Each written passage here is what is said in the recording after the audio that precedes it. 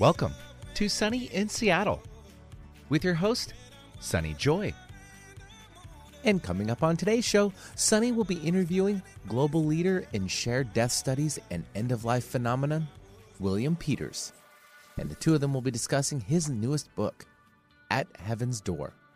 So stay tuned for some incredible stories of shared crossing experiences and William's research on them.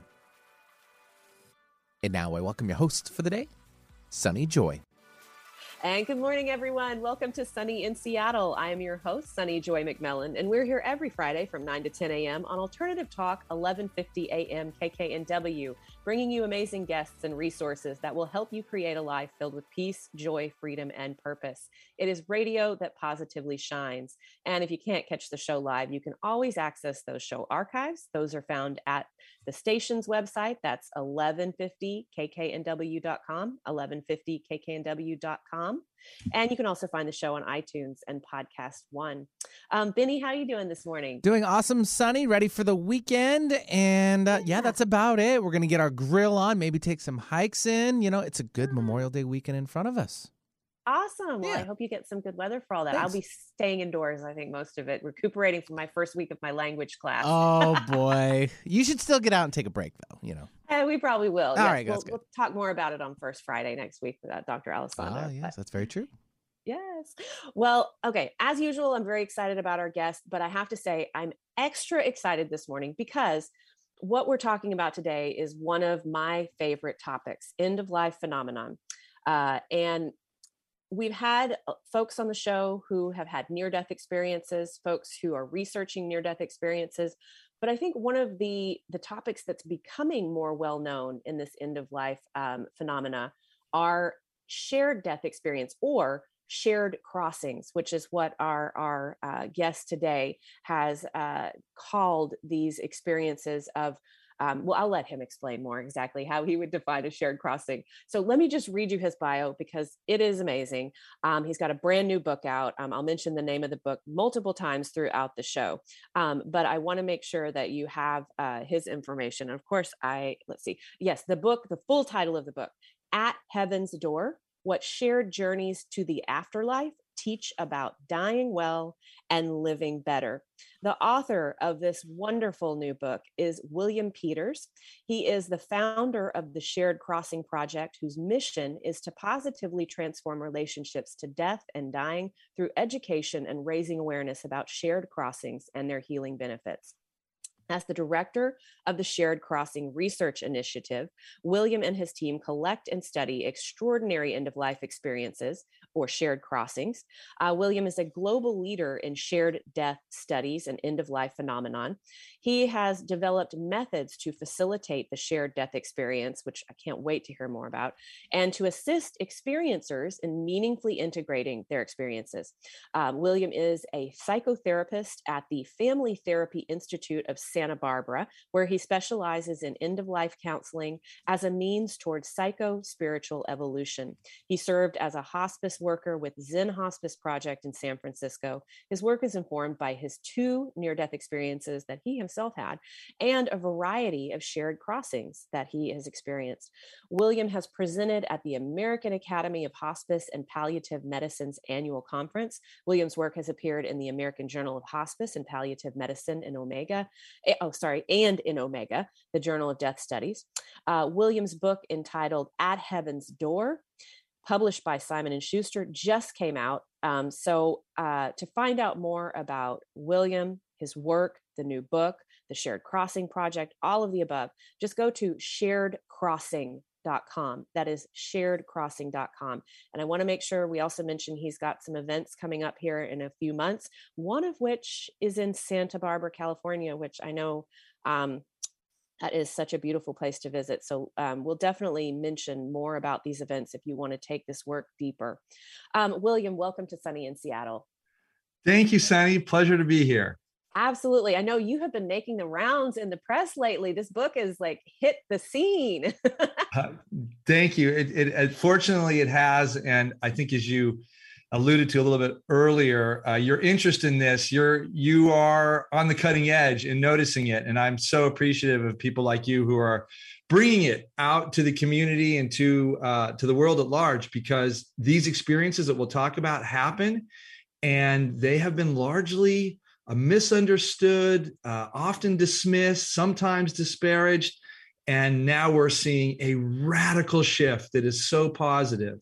So yes, absolutely. So there are so many things that I can't wait to unpack about this, but I find with you particularly, your personal story is so relevant to you doing the work that you do now. So I'd love if you would just share a bit about your background and how you came to this work based on your own very interesting experiences.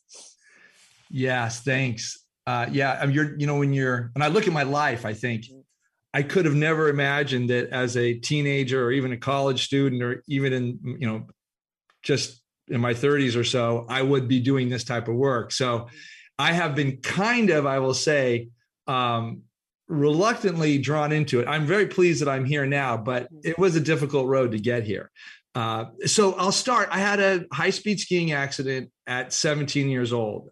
Prior to that, my life was pretty normal. Suburban kid in, what is now Silicon Valley. And on an afternoon, or actually I should say a morning, I took a really bad fall on skiing and fractured my spine. And in that moment, I was catapulted out of my body.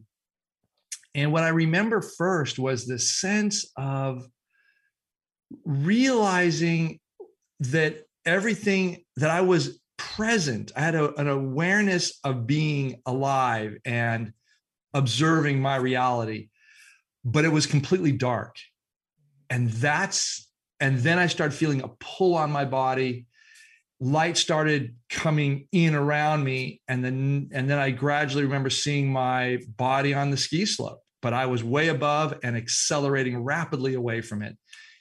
And then I was enamored, no pain, sublime feelings, enamored by what I was seeing. Beautiful Lake Tahoe, which is where the ski area was, San Francisco Bay Area, Colorado Rockies, then a satellite view of, planet Earth and the ocean. It was just gorgeous.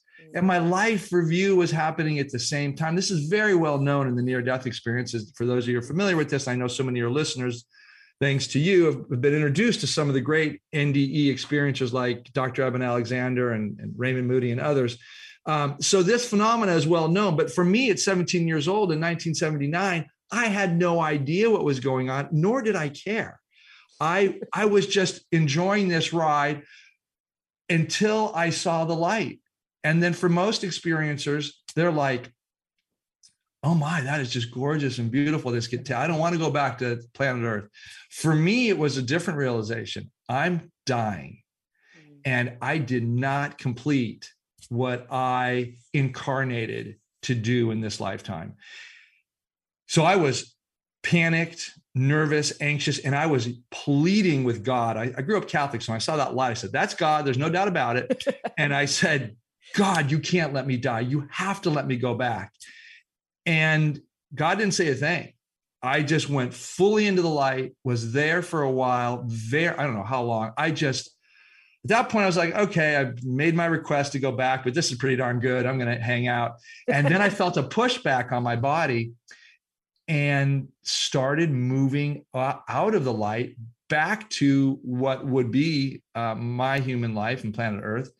And as I was moving away, I heard telepathically, make something of your life. And I didn't know what that meant, but it stuck with me. And then I would just, was concerned about how am I going to find my body now in this beautiful galaxy? I couldn't even see planet Earth. I was just going back. But then I realized something. Hey, wait a minute. There's a force pulling me back. And I just kind of let go and was just like being on a zip line.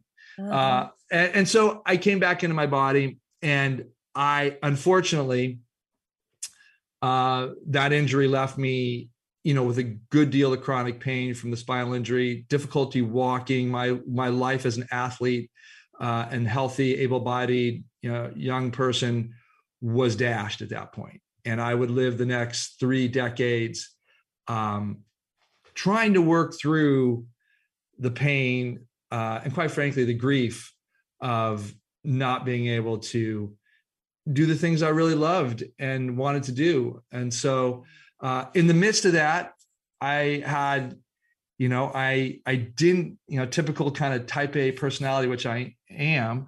I did live and work in Central America soon after I graduated from college. And it was there that I actually had my first shared death experience there. And I don't actually talk about it in my book. That was something that the editor said, let's save this for later. I thought, I really like this one. So I'm going to share it with you, Sunny, and your listeners. Yes. So this one landed up on the cutting floor. But as editor, I love my editor, but that's what they do, I hear these things. Yes. What? That's my favorite story. I know. So anyway, I'll share this with you. I don't share it very much. So it's interesting it's coming up for me right now. So here I am, I'm living and working in southern Peru, which is near the Chilean border. The Civil War was going on in Peru at this time. And it was, Sendero Luminoso. I don't know what language you're studying, because ancient Greek. They weren't speaking that one in southern Peru. I'm sorry, Sandy. But I would use that because it was obviously I was speaking Spanish. And for those of you familiar with that, it means the shining path. It was a Maoist revolutionary group that was active in Peru, and there was just a huge civil war going on. So, we would I was working with basically foreign volunteers down there as part of the Catholic Church. It was a mission, but we weren't interested in proselytization. We were working with refugees from the Civil War. So that was our work. But oftentimes on Sundays, we'd take a ride out to the coast, which was like 50 minutes away, beautiful Peruvian, southern Peru coast. And then we'd come back in the evening. And so in this day, we're coming back in the evening, and imagine a 2-lane highway in the Atacama Desert, which is just sparse. There's hardly anything that grows there. I mean, they haven't had recorded rainfall apparently in when I was there 30 years. So, now with global warming, it's not likely things changed. But point being is we're on the road and we see a body on the road. And I say, let's stop. And so we stop, I get out. And this is a peasant, as we would call a man, a man of the earth. This was somebody who could tell by his attire. He had a cotton shirt on that was worn. He had kind of sandals that were indicative of the work he did. It was a Sunday, so he was in his Sunday best of sorts, and very small in stature. But I didn't know what happened to him, but I took his pulse. I realized that he had a faint pulse, but he wasn't breathing. So I commenced CPR. Commenced mouth to mouth. Did not do CPR. Did not need to do CPR with the pulse. But I commenced breathing because he wasn't breathing.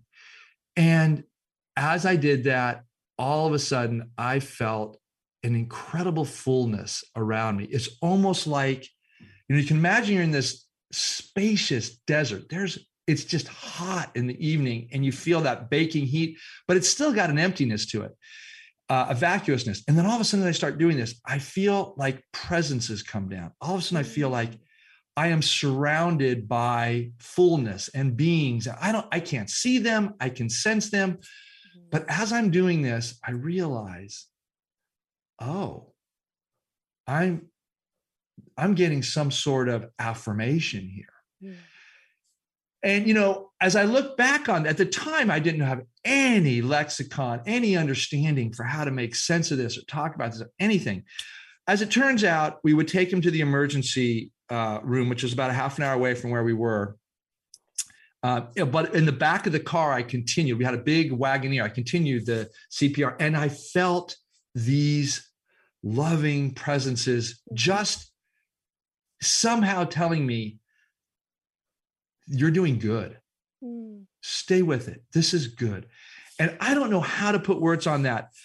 As it turns out, I would visit. I was so moved. I dropped him off, and I came back the next day, and I gave blood, and I came back, and they said he wasn't doing well at all. Came back the next day, and they said that unfortunately he had died of a head injury, and and he didn't have any other relatives. No one really ever even came. And this, he was definitely, like I said, he was what we call a campesino, a man who worked the fields and an agrarian worker. So his family might not have even heard that this happened to him. And, communication in this era was sparse. So, but as I walked out with that information, I went into the little courtyard there, and Peruvian hospitals are not pretty, and at least in this town. And so I sat down on a bench, and I started weeping. I didn't know why. It just weeping. And then as I did that, I felt the presences again. And they came back and they just kind of said, you did the right thing. And,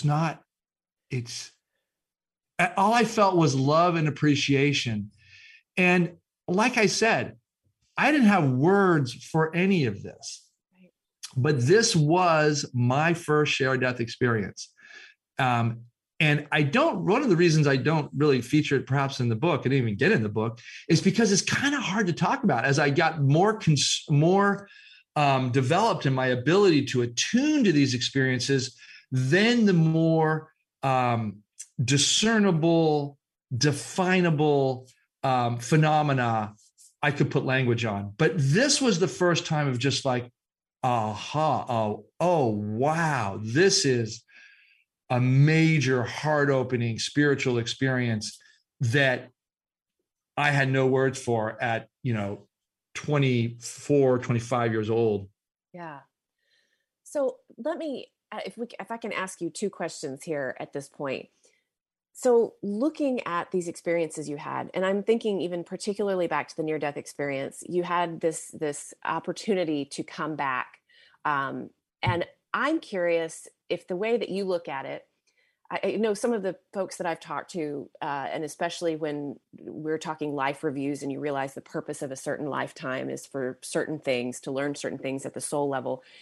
Do you think that your near-death experience was meant to happen on a soul level so that it would kind of prime you for the work that you now do, as devastating as that was for you physically and emotionally for the next several decades?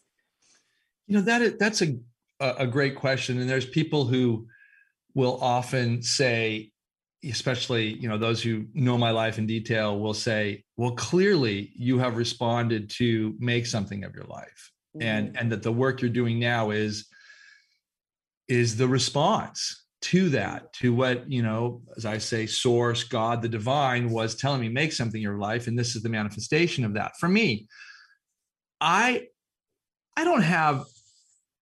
think that makes sense. I think what I have, this is what I know. The first 17 years of my life, I was not living in integrity with my deepest sense of calling and purpose. And, I just was, maybe that's probably a harsh judgment for how many 17-year-olds actually know who they are. Right. But if I look at it, this was a wake-up call for sure. My life from that point forward changed radically. And it changed in ways that took 3 decades to really distill and take form and actually be in a way that can be of service to the world in a certain way, because now I see this work as, it's a whole mission for the Shared Crossing Project, which I started for us to really positively transform people's relationship to death and dying and end of life through raising awareness about these experiences and teaching people not just about them, but how they can have them. Yes. Because that, if you talk about mobilizing social change around an important common human issue like death, and the fact that the way we die in currently the modern death is not pretty. It is devoid of spirituality in most cases. It's a medical event. People are surprised. both during the experience, after the experience. They have these experiences. I'm a grief and bereavement therapist, as you indicated earlier, but I can't tell you many times I look at people who say to me after someone they know has died, it's like, I had no idea, A, that death would be that way, B, that that death, it could have been different. In other words, I could have made this death for my loved one differently. And I'm really grieving not just the loss of the person, but the way the person died. Right. All of that. So the way we die in our culture currently is problematic for most of us. Now, if you're aware and you know how to make choices and you're like conscious and you get prepared for death, and you know whenever a death happens to you or a loved one that you've got things lined up and you're setting yourself up for the graceful death you want or the best death you can have, then you're going to do fine. But how many people are like that? Not very many. Right. So to get down to the point here, I feel that you can draw a line. I can draw a line between that near-death experience and my evolution over the many decades to get to a point where I can say, based on not just that shared death, not just that first near-death experience, but one other near-death experience, a variety of shared death experiences, now tons of end-of-life phenomena, pre-death visions and visitations that I've had, post-death visions and visitations, many synchronicities. And of course, that turned into my clinical work, where then people came to me from first locally, and then I started teaching nationally and internationally. Now cases come into my research institute from all over the world. And I really tapped into something that I had no idea was there. And in fact, the field of near-death and end-of-life studies had no idea there was this many cases as well. So in that sense, I think at this point in time, I'm pleased to say that I think our work, the work of me and my team, is actually now really influencing our culture, not just in the medical system. In fact, it's really impacting average people, like who are just going to be caregivers, going to be loved ones, going to die themselves. And they hear these stories and they'll say typically something like, I've either had something similar, I heard about this, my mother talked about this when her grandmother died, everything, the lights start going on. And when you hear, when you read, if you do read my book or listen to it, however you do it, or any of our work, really, you hear one of these stories and all of a sudden it lights you up in a certain way. It transforms you right as you're listening to it, because some part of it will ring as true to you. And in that ringing, that resonance of truth, we wake up as human beings and say, oh, we have an aha moment, and then now the next step is, how do I bring this reality into my life, into the life of my loved ones? And if you're in healthcare in particular, so many people call me and say, I know this is true. How do I bring it into my medical practice? How do I bring it into hospice? How do I meet my clients in psychotherapy who are, if you work in any part of mental health related to death and dying, there's multiple entry points for this information. But now we're at the, how do we bring this reality in?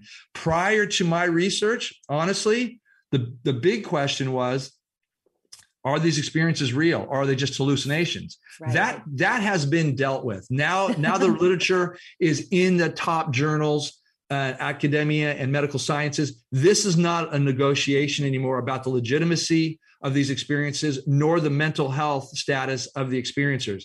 These happen in healthy minds. These are real experiences. They're gifts. They're healing. Now the question is, how do we integrate this reality into every part of our healthcare system? Oh, yes. I love your passion around this. It's just, it's contagious. So in terms of quantifying these, like you say, the science is settled on this. That is because, at least this is my understanding, maybe we can talk about exactly how you define a shared crossing, and then the particular features of it that are repeated over and over and over, regardless of the person's religion or awareness of shared crossings or all of the things. So why don't we tell us about that? Great, Sunny, perfect. So let's start with the basics. What is a shared death experience? So a shared death experience occurs when somebody dies and a loved one, caregiver, or bystander, often a healthcare worker, a hospice worker who's just in the room. When this person dies, these loved ones, caregivers, bystanders report that they shared in the journey, the transition process from this human life into what is often called a benevolent or good afterlife. And they can participate in a number of different ways. It's important to note that 2/3 of these experiences are remote. We had no idea when Raymond Moody did his first round of research on this, basically because he was getting letters about this from people who said just this. You know, Raymond, I didn't have a near-death experience, but I had something very similar, like these things you talk about, like, you know, seeing the light and the life review and seeing deceased relatives and seeing angels and things like that. I had all that, but I was at the bedside of my mother, daughter, significant other while, you know, he or she or they were dying. And Raymond started collecting these over the years. And then he wrote the first book, Glimpses of Eternity, on this in 2010. And he popularized the term shared death experience. So the reason I bring this up is when I first met Raymond in 2009, I said, oh my gosh, I know exactly what you're talking about. And he and I, you know, he encouraged me to do the research. And, you know, I've been working with Raymond on again, off again over the years to really bring this to the public. But what I found in my research was, hey, wait a minute. These experiences don't just happen at bedside. They happen remotely as well. And so there's another great researcher in Great Britain, Dr. Peter Fenwick. He has a whole team, Sue Brain and others who do this work. And he was really interested in these experiences that he called deathbed coincidences. So what I call these now remote shared death experiences. So I've kind of built on the work of these, you know, pillars in this, you know, study area, these scholars, Dr. Peter Fenwick and Raymond Moody. And so important for everyone to know, these can happen at bedside and remotely. And the experiences are largely the same in terms of phenomena. So before I go into the specific phenomena, it's also important to note that these experiences can happen about 3/4 of the time. They happen right around the time of death, like very close to a death happening, as defined by medical sciences, cessation of brain waves and eventual termination of respiration. But about 9% happen minutes, hours, and in few cases, I've seen a day earlier. And then 14% can happen afterwards, hours, you know, even up to a day or so later. And you may be saying, well, wouldn't you call that something else? No, the pattern is so clear that we know this is different from a pre-death vision or visitation or a post-death vision or visitation. And the reason why we know it's different is the features are different. So when you see these phenomena, and I'm going to go over to it just real clearly here. So the dominant kind of driving characteristics of a shared death experience are this notion of journey. Like there's a movement that you're somehow experiencing with the dying. These phenomena that are very similar to the near-death experience happen as well. And people perceive these as a gift. That's really important. When you have these experiences, it's like a huge aha. And they'll also, if you go in, so that's the basic kind of terminology for you look at the shared death experience. And then the other piece to know about this is more than one person can have these at the same time with the person dying. So this is the best. It's like validated. Yeah. So, for those of you who have read the book, you'll see that there's a wonderful cases of multiple person SDEs. And, one isn't real, I'll share right now. It's called Larry C. And his daughter and granddaughter are at his bedside, and they both have this experience of a cacophony of birds that are just going crazy outside the window.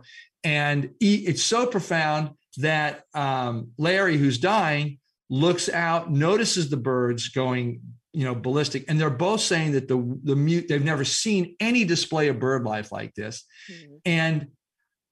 And then he looks at the birds and he dies right in that moment. Mm-hmm. And then they're looking out the window and they see him reuniting with his mother, his 3 brothers. And he had been estranged from one brother, and he has his arm around one of these brothers that he was estranged from. He looks back at Leslie, the daughter, and says, "You see, we're all good now. We're all good now." So when I'm sharing, that's a multiple person. So you see the variations in the SDE, and there are various modes of participating, which is another level of analysis. But I'll briefly say that when you experience a remote SDE, you will likely have the most common experiences. You just sense something has happened and that you're drawn into a space where you have these phenomena that are going through your mind. And the most common one you will see, 51% of the time, you'll see the dying. You're just doing your life wherever you're doing, whether you're shopping, whether you're driving in a car. You could be in a sleep state and you're awakened by this, and you see the dying, and you sense, typically you see in most of the case, but sometimes you sense them and you realize something's going on for them, and you get all the information. Usually it's like, "Thank you, I'm okay." Sometimes you're drawn in to help. Now, so let's go to the first one. This is sensing at a distance. We also have witnessing unusual phenomena, which I've already defined a bit of. You see these NDE-like phenomena. That's heavenly realms, tunnels, past life reviews, deceased relatives, angels, spirit guides. It's a spiritual Disneyland, basically, and you don't forget it.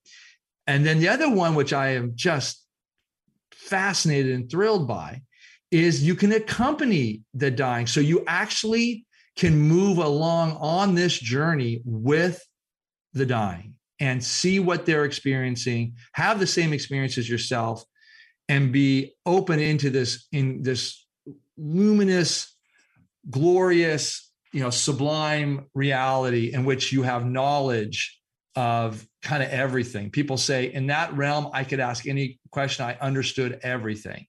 And then the final one, which we only have happen about 6% of the time, but it's profound as well, is that you get called in as an experiencer and you're a guide. You're like assisting the dying. You're orienting the dying in a way that helps them along their journey. And it's often expressed by this experiencer, something like,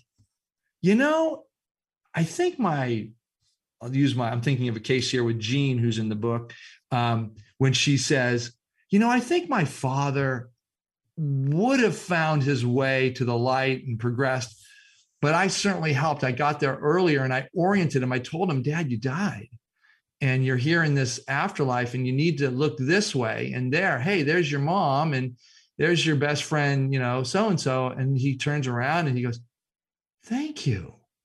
Thank you. Now I understand." And then he's off on his way. So, so that's a guided one. So yeah, so there you have it, Sunny. I hope that's a helpful description. Oh, absolutely. And there are so many other just the subsets of this that the folks who have had these shared crossing experiences come back. Now they can only go to a certain point. They can't go all the way into the light. They have to leave the dying person to go on their journey fully home. But when they come back from the experience, this is one of the features of a near-death experience. Sorry, I'm kind of stacking things, but near-death experience memories are so vivid and they carry through to the end of decades of a life after that.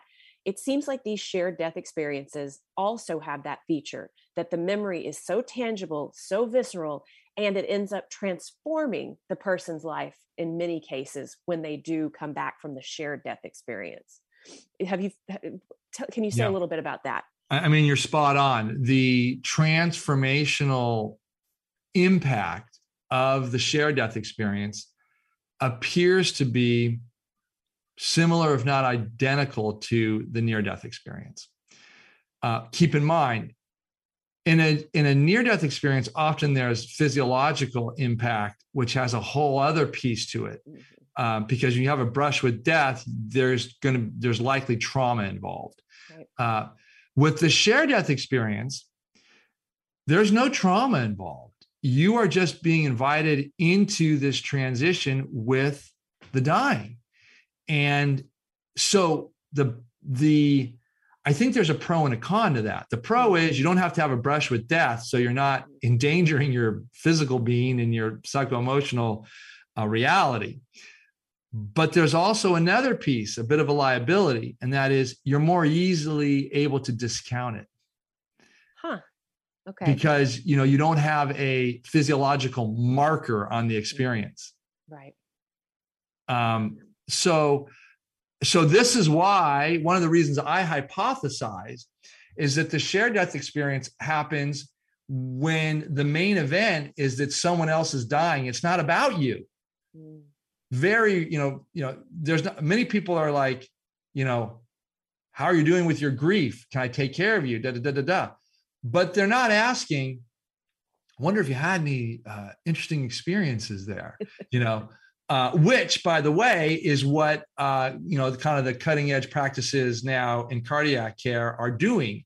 They are asking their patients after cardiac interventions, just want to know, this is, of course, if you run under anesthesia, just want to know if you had any interesting experiences. This is something that Dr. Pim van Lommel in the Netherlands introduced when he found that 17% of his cardiac patients were having near-death experiences, and they didn't really know it until he asked them. Yeah. Oh, that's so awesome. I love that that's happening. I know. Yes. Yes. So if you need to attend to that, please.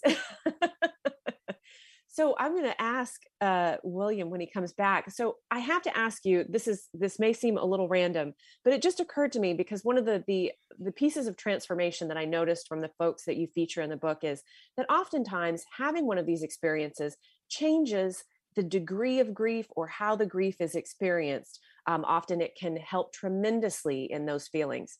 So my question is, I noticed this year, it came across my news feed that they have now added to the Diagnostic and Statistical Manual of Mental Disorders, the DSM, prolonged grief disorder. I'm curious what your thoughts are on that, not to take too much time away from your book, but I wonder, shared death experiences have got to help with that kind of a thing. Well, yeah, let's answer the latter question first. Yeah. So this is a profound finding with my research on shared death experiences. And that is that the grief, as we call it, grief resolution processes, that's what we call them as psychotherapists, the grief resolution process or processes for the bereaved is greatly enhanced in a positive fashion. And why? You're always going to feel loss, melancholy, emptiness when a loved one dies and you don't have that relationship close at hand anymore. But with shared death experiencers, they have this experience. They'll say this: I know my loved one is alive and well somewhere. I know they're in a beautiful, glorious afterlife of sorts. I know that I'll see them again. I know that I'm going to go to that place as well when I die and be reunited with them. I also know that this life has meaning in a way that I didn't really understand prior to my shared death experience, because when I was there, I got to see a deeper, more ultimate reality that this human life sits inside of. In other words, that dimension, that reality is more real and enduring than this human life, which we naturally put all of our kind of attention and eggs in that basket. Like, this is it, And so the grief process is much improved for a shared death experiencer. Now to the other question about the new DSM-5 prolonged grief diagnosis. I was just at the Association for Death Educators and Counselors in St. Louis about a month plus ago, and I was giving a talk on the shared death experience, to which the community there is opening up as well. They know these experiences happen, and so this is great to go with this wonderful community of people who work with, in various ways around death and dying. And so those mental health practitioners who have to negotiate with these diagnostic codes, it was interesting to hear people's different responses to it. In some ways, it's important to identify that grief takes longer than we think most of the time. And so, but the negative side of that is, why are we diagnosing this as some sort of pathology? So, and this is always the double-edged sword of mental health and having diagnostic codes, because the only way you can get coverage, insurance and what have you, is through diagnosing this as a pathology, because our medical system is based on essentially it's a disease model. You have to assess, diagnose, and then give a treatment plan or prognosis, and that's how billing happens, and that's what the lifeblood of the system is. So I'm mixed about it. I like the fact that increasingly mental health practitioners and the general public are embracing the reality that grief takes as long as it takes. It normally takes longer than we think, and it can be quite debilitating for some of us. But here's a piece that I want to offer to you and your listeners, and that is that fortunately, the cutting edge of grief and bereavement therapy is evolving rapidly, and the shared death experience and other shared crossings sit right in the middle of this. So let me take a moment to define what shared crossings are. So as I said, the shared death experience is this experience that happens typically right at or around the time of death. There are a series of other experiences, end-of-life experiences, that I have identified as shared crossings, because I think that's the best way to give more form and understanding to them. And they begin with, and as I say this, I know your listeners are going to go, the lights are going to go on. Oh, yeah. So the first one you can have, the first shared crossing experience can happen, usually weeks, months, and sometimes a year or a few in front of a death, and it's a pre-death premonition. You have some profound insight or experience that lets you know that either you or someone close to you, or even some major event, is going to cause death and loss. And that's the first of our shared crossing experiences. And I should say, I interpret shared crossing experiences as somehow getting information, a communication from a higher source, can be perceived as from another dimension or across the veil, that is coming to us, that offers insight, and hopefully it's coming with the sense to assist you and help you. So if you get a pre-death premonition that a loved one of yours has cancer, you can help them, and you can help prepare. And likewise yourself, you can start making decisions.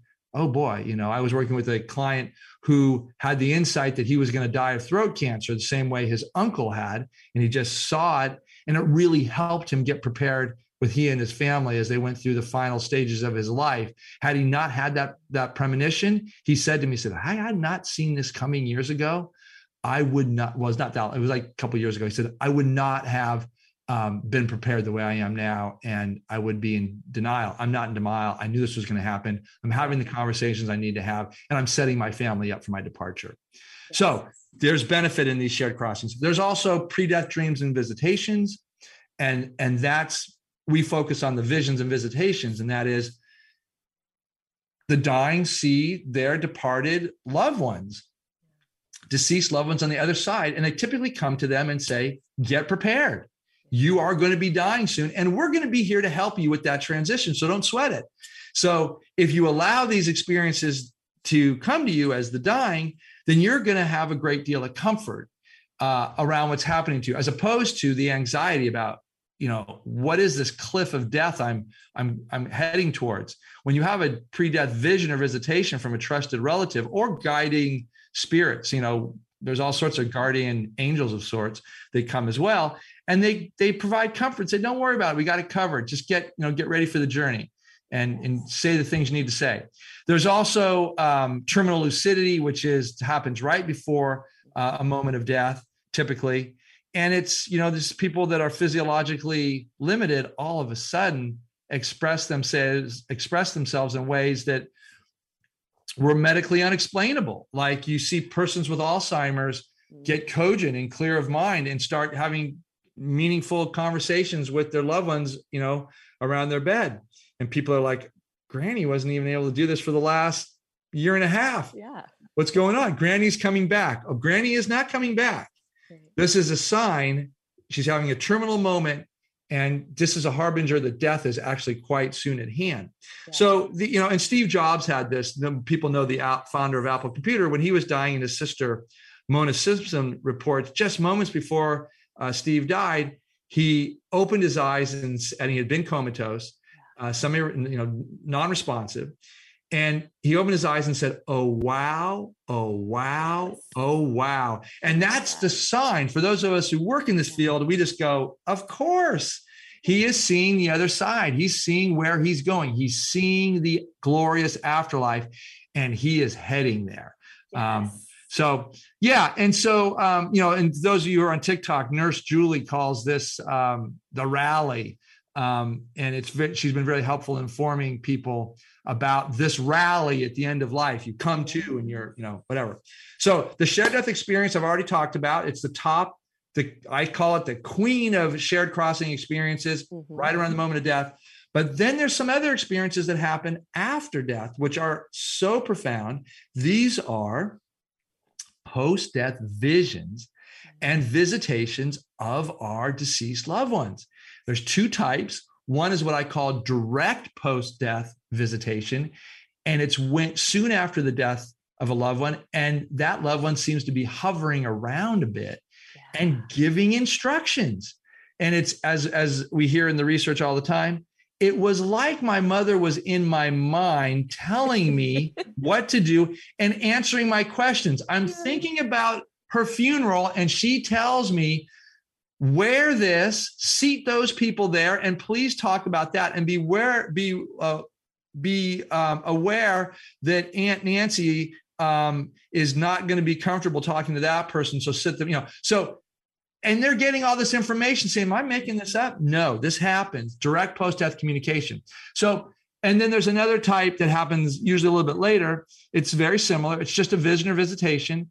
And it's just that they see their loved one appear right at the foot of their bed, or in the ceiling of a room, or sitting in a familiar place in their house or garden or wherever. And they look over and they recognize this departed loved one, and they go, what? And then there's a communication. It's usually like this. How are you?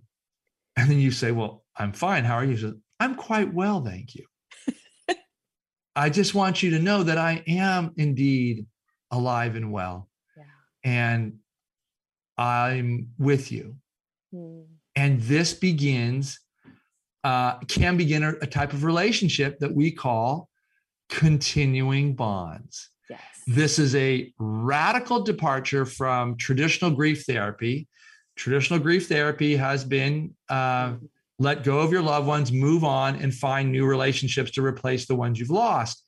Continuing bonds is not like that. Continuing bonds asserts you can continue to have a relationship with your departed loved ones.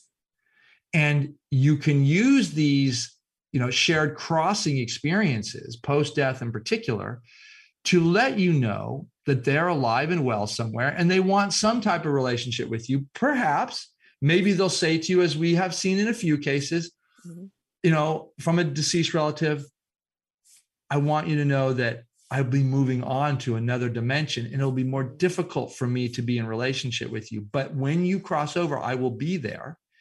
I just want you to know that I'm going on to the next stage in my life here, but I love you. You're doing well, but I won't be able to communicate with you as frequently as I have been before. So there you have it. And that can be a challenge for continuing bonds, but it's also very healing when it's that clear, when you know they are alive and well, and you know that they're going to meet you when you die yourself. So continuing bonds is this therapy that invites the bereaved to negotiate and craft their own relationship with the departed. And It's beautiful. Oh, yes. And I'm looking at our time, and there's so many more things I wanted to ask about, but two things finally. I want to make sure people are aware of your events that will be coming up there, and I think this fall, so somewhere between September through November. Just with the best thing to see the details on that, go to sharedcrossing.com. Yeah. Look at events. Yeah, that's a great one, Sunny. Yeah, if you go there, and you know what, I would say this, because the events we have for this fall are not fully announced yet. We've had such a crush of interest, which is wonderful on my small staff here, that we are putting together that fall schedule right now. But you're right. Our Pathway program will be offered online for the first time. It'll be in person in Santa Barbara as well, at least once. And then it will also be online. And this is the program where we teach people how to have a conscious, connected, and loving end-of-life experience. And we'll teach them the methods to enable a shared crossing experience generally, and the shared death experience specifically.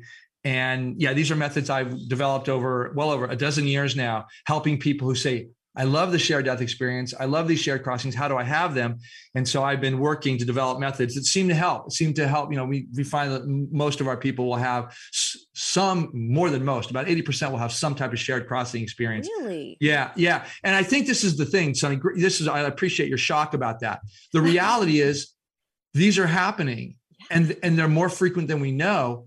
And I'm just giving people both the information that they do happen and some connection to them. And I teach them how to have them. So when they do happen, they can lean into them and really say, oh, this is happening. They know how to receive it and get the full benefit of it. So yeah, check out our website. If you sign up for our website, go to our contact page. We'll send you everything you need to know. And we don't send out a lot of emails, like a monthly, so don't worry about getting deluged. We're really sensitive that way. We try to be. We also have a story library on our website that you can see videos of people sharing their accounts. That's from our, over 250 now recorded interviews with people. And then I want to say something. This too is not on the website, but we're doing it right now. Once again, because of the demand for people who work in end of life, and that's any kind of end of life provider, also psychotherapists, mental health providers, and spiritual care providers. I'm going to be doing kind of a group, a special group, like a type of consultation group, because I get so many questions from professionals, so many wonderful questions about what is this? How do I work with this? How to bring up this topic with this type of a family or this type of a person. And people have their own experiences as well that get them interested. So this is going to be a consultation group of sorts online. First time I'm doing it. That's really going to be, how do you take these experiences and work with them kind of with people at different stages. So depending on wherever you are on this map of working with people at end of life, you're going to get all sorts of tools for how to negotiate and how to, be clinically sound in your work with people. And I'm doing this also because I know people have had experiences themselves that have got them into this. And so how do you talk about these? How do you integrate what you know in a constructive way into your professional work? So that's happening too. So thank you for giving me the opportunity to talk about that. I'd love to get people up in your Seattle area. I know there's a lot of interest up there. Yeah, absolutely. And I just have to say, and you just mentioning, if you have the tools and know what to expect, you can lean into them. And I will just leave this kind of on a cliffhanger. The last story in the book about a shared death experience that you had, that you were able to lean into, holy wow, that one just was like, whoa, what a perfect way to conclude the book. So we'll just leave that for folks, since we don't even have time to go any further into it. That'll be our cliffhanger. The book is At Heaven's Door: What Shared Journeys to the Afterlife Teach About Dying Well and Living Better. So At Heaven's Door. The website is sharedcrossing.com. I have been speaking today with William Peters. Oh my gosh, this was one of my favorite interviews. I could talk to you for hours. Thank you for coming on Sunny in Seattle and sharing this incredible work that you're doing. You are so welcome. And I just feel like it's a privilege for me to be able to be with you, Sunny, and share what I've learned with your audience. So thank you. Absolutely. Well, that'll do it for today. You've been listening to Sunny in Seattle. I'm your host, Sunny Joy, signing off. We'll see you next week, everyone.